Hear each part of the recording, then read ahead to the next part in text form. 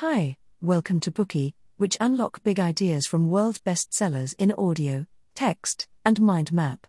Please download Bookey at Apple Store or Google Play with more features. Get your free mind snack now. Today we will unlock the book The Story of Art. This book shows us that the history of art is not linear. Unlike with the persistent development of math or science, humanity did not graduate from cave paintings to frescoes to sculpture to modern art. Rather, man's relation to art is multifaceted and meandering, with artistic traditions, tastes, and techniques constantly in flux. Each era of art is woven into a story where every artistic piece is shown to take inspiration from the past, but by its creation pushes the overall narrative towards the future. Like A Little History of the World, another of E.H. Gombrich's books we've previously unlocked, The Story of Art also takes a grand perspective. From North America's totems to Egypt's mummification rituals, from the rise of classical Greece to the darkness of the Middle Ages, from the true-to-life sculptures of the Renaissance to the sometimes incomprehensible metaphors of modern art, this book spans thousands of years of art history. Neil MacGregor, director of London's National Gallery, said, "I was 15 when I read The Story of Art, and like millions since I felt I had been given a map of a great country, and with it the confidence to explore further without fear of being overwhelmed." Pierre Rosenberg, director of the Louvre Museum in France, explained, "Almost as well known as the Mona Lisa, Sir Ernst Gombrich's The Story of Art unites learning and pleasure." In reviewing the book, J. Carter Brown, former director emeritus of the U.S. National Gallery of Art, remarked, "It is hard to overstate my enthusiasm for this book. It is one of the pivotal works in the great cause of bringing people and art together." In this book, Gombrich does not confuse readers with generalizations of art theory and history. He carefully selects the most representative works from each period and interprets them in detail for you. These explanations are no mere summaries. Each work of art receives a page or two of detailed examination.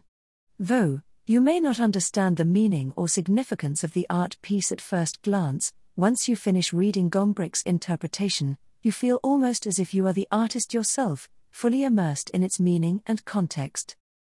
Gombrich's layout is certainly convenient to read, but it presents challenges for audio interpretation. It is difficult to convey the subtlety and delicate details of a work of art by speech alone. It can be difficult for listeners to truly appreciate the majesty of the piece through imagination alone. So, rather than focusing on the descriptions of every specific piece, we are going to illustrate the framework of art that Gombrich provides, specifically the function and context of art in different eras and the challenges that artists face. After listening to this Bookey, interested listeners can seek out the original text to further understand the charm of Gombrich's interpretation and to expand your artistic view. We've divided the essentials of the book into 3 sections. Part 1, Ancient Art, a history of changing ideas and requirements. Part 2, The Renaissance, who were the artists? Part 3, Modern Art, where is art going? Part 1, Ancient Art, a history of changing ideas and requirements. We have seen ancient images of running bulls, viscous battles with saber-toothed tigers, and mysterious handprints on cave walls dating from the Ice Age. The Native Americans created beautiful works with wood and stone, as well as adorning their cities with intricate carvings. According to Gombrich, prehistory and primitive arts are certainly important from both cultural and artistic perspectives, but he does not see them as fitting into the overall narrative of the development of Western art. Therefore, he places the starting point of art history in Egypt 5,000 years ago. Egyptian art influenced ancient Greece, and Greek art profoundly influenced the Roman Empire, and thus almost the entirety of Europe. Gombrich believed that the history of art is not a story of technical advancement, but a story of changes in ideas and requirements.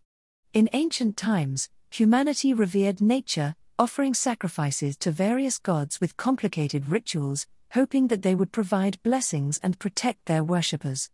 The artistic requirement that comes from this mindset must fulfill a sense of ritualistic substitution. Thus the main works of art produced during this age were ritual items like spirit totems and masks. Notice that works of art is in quotation marks, because people at the time did not consider what they did art, but rather a practical necessity like hunting or gathering. For example, a rain ritual's purpose was to pray for the rain god to create rain. With no rain comes thirst, failed crops, and the destruction of society. Thus, creating spiritual tools to commune with the gods was an existential necessity. In Egypt, 5,000 years ago, this mindset changed when artists began depicting subjects from real life. Ancient Egyptians believed that the body had to be kept intact in order for a person to live forever in the afterlife. Due to this, mummification became popular. Mummies are well known, but what many people don't know is that to doubly ensure immortality, the person's likeness was also carved in granite. We can see that in the pharaoh's tomb. In addition to the mummy, there are also statues, busts, as well as reliefs and paintings on the walls. What might just be art to us today had real functionality in its time. But for these spiritual depictions to perform their ritual purpose, they had to follow strict rules. Let's look at an example. Most of us have seen ancient Egyptian carvings of a person walking, with their head and both feet pointing to the right, one foot in front of the other, their upper body facing us the viewer, with hands stretched out on each side. The eyes of these figures are not triangular, as if seen from the side, but are fish-shaped, as if seen from the front. The most bizarre thing about these depictions is that although both feet point to the right, when you look closely, the big toes of both feet are drawn facing the viewer. In other words, the big toe of the right foot is drawn where the pinky toe should be. All of this makes the art look a little weird, but this was not done because the artists did not have a sense of space, or did not understand basic perspective. Such works were catering to the mindset of that time, that forms must be complete. How would the gods know that the painters were attempting to depict a person if the engraving did not include all major aspects of that person? They weren't ignoring perspective, they were choosing to not use it in order to show all the large details of a three-dimensional person on a two-dimensional wall. For example, if the painting conformed to perspective, part of the left arm would be covered by the body, the right foot's big toe would also be covered by the foot, and only part of the eye would be visible. That would have been visually correct, but the figure would have been incomplete and not spiritually whole. Narrative art is also found in Egyptian murals. The scenes of these murals include many people and objects that seem to be piled in randomly. But if you look at them more closely, you'll see that the mural is telling a complete story, usually about the entombed person's past achievements. Every element in the picture has a role, no piece could be added or subtracted. The position of each picture in relation to others also follows a set of rules, and cannot be changed without changing the overall meaning of the mural. That concludes our discussion of Egyptian art. Let's now move to Greece in the 7th century BCE, where the first golden age of art took place. This era was called the classical period by later artists and represented art's liberation from sacrifice and religion. Artists began to focus instead on lives of people. As we mentioned in the Bookie of History of Beauty, the aesthetics of this period were combined with the goal of conveying the ideal of beauty, and there were great developments in the arts, especially in sculpture and painting. The modern idea of the painter first came about in this period. The rich of ancient Greece would commission artisans to fill their houses with art much like we do today. However, not many paintings from the Greek period have survived, and the achievements of Greek art are more easily reflected in architecture. The Parthenon in Athens, for example, greatly influenced later Roman architecture. There are also many statues from the Greek period that survive to this day. They include influential and famous works like the Discobolus, or the Discus Thrower, and the Venus de Milo.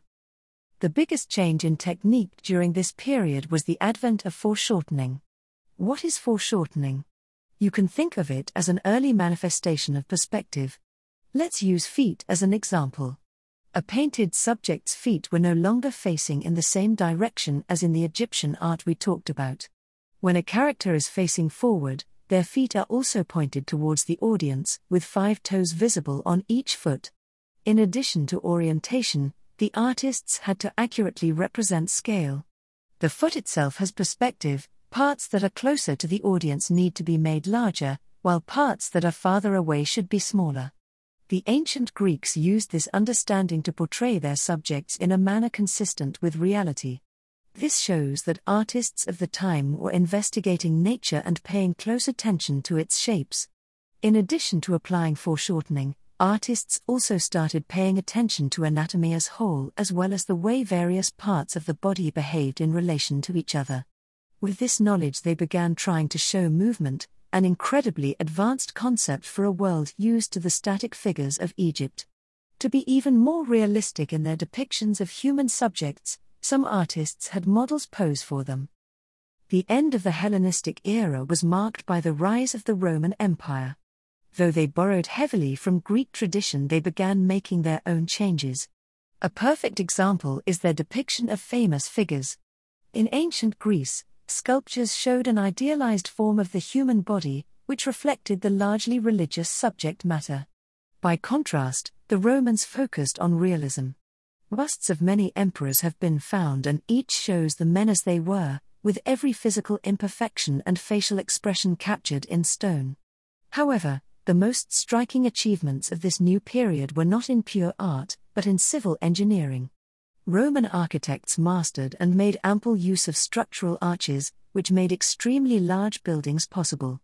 The Colosseum was an architectural masterpiece at the time and still captures the attention of millions of tourists each year. The famous artists of that era often carrying the dual mission of architectural design and architectural decoration traveled from one construction site to the next. When it comes to the Middle Ages, the long period between classical antiquity and the Renaissance, religion ruled Europe. As a result, artists' jobs all revolved around cathedrals and spreading religious stories. Cathedrals were often the grandest buildings in town, making people feel small when they stepped inside. The large frescoes inside churches also provided a solemn religious atmosphere. The artists of the Middle Ages were more like craftsmen who did not need to create true images of nature or beautiful things, but instead faithfully express the content and essence of religious tales to their followers. They also had to arrange the religious symbols satisfactorily, like deciding the positions of Christ and the saints, for example, or making the Virgin and the Child interact in the right way. The artistic concept in this period can be summed up in the words of Pope Gregory the Great: "Painting can do for the illiterate what writing does for those who can read."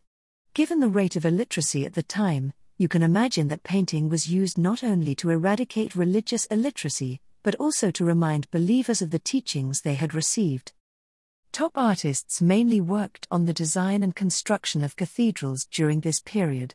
Cathedrals built then had a vast difference in styles compared to those in Rome, where the round arch was a common element.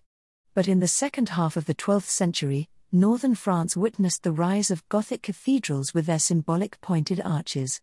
The famous Notre Dame in Paris is the archetypical example of Gothic art and architecture. Their majestic flying buttresses supporting the structure from outside, along with massive ceiling vaults, allows for tall ceilings, creating magnificent vastness inside. Walls are adorned with intricate stained glass windows, shining like gemstones. When anyone with religion steps inside, they will feel the heaven they believe in has descended to earth, and that they have come nearer to understanding the mysteries of a realm beyond the reach of matter. Other artists painted large religious works in churches or illustrated religious books. As for the needs of the people, they had been gradually forgotten until the Renaissance emerged many years later. That concludes Part 1: Ancient Art, a history of changing ideas and requirements. Before the Egyptian art of 5,000 years ago, there were practical art forms all over the world. Egyptian art took a more pragmatic approach to art and began to depict real-life subjects using both sculpture and painting. Artists of the Greek period focused on the individual and nature, while the Romans expanded on Greek art and technology to create truly lifelike forms and monumental buildings. With their decline came a relatively quiet millennia dominated by the Church. However, there were still a few bright sparks of artistic inspiration that built on each other to create important and beautiful cultural icons like the Notre Dame. As the 14th century came to a close, the world was poised to move into a new bright age of invention and art. Today we are just sharing limited content. To unlock more key insights of world-class bestseller, please download our app. Just search for BOOKEY at Apple Store or Google Play. Get your free mind snack now.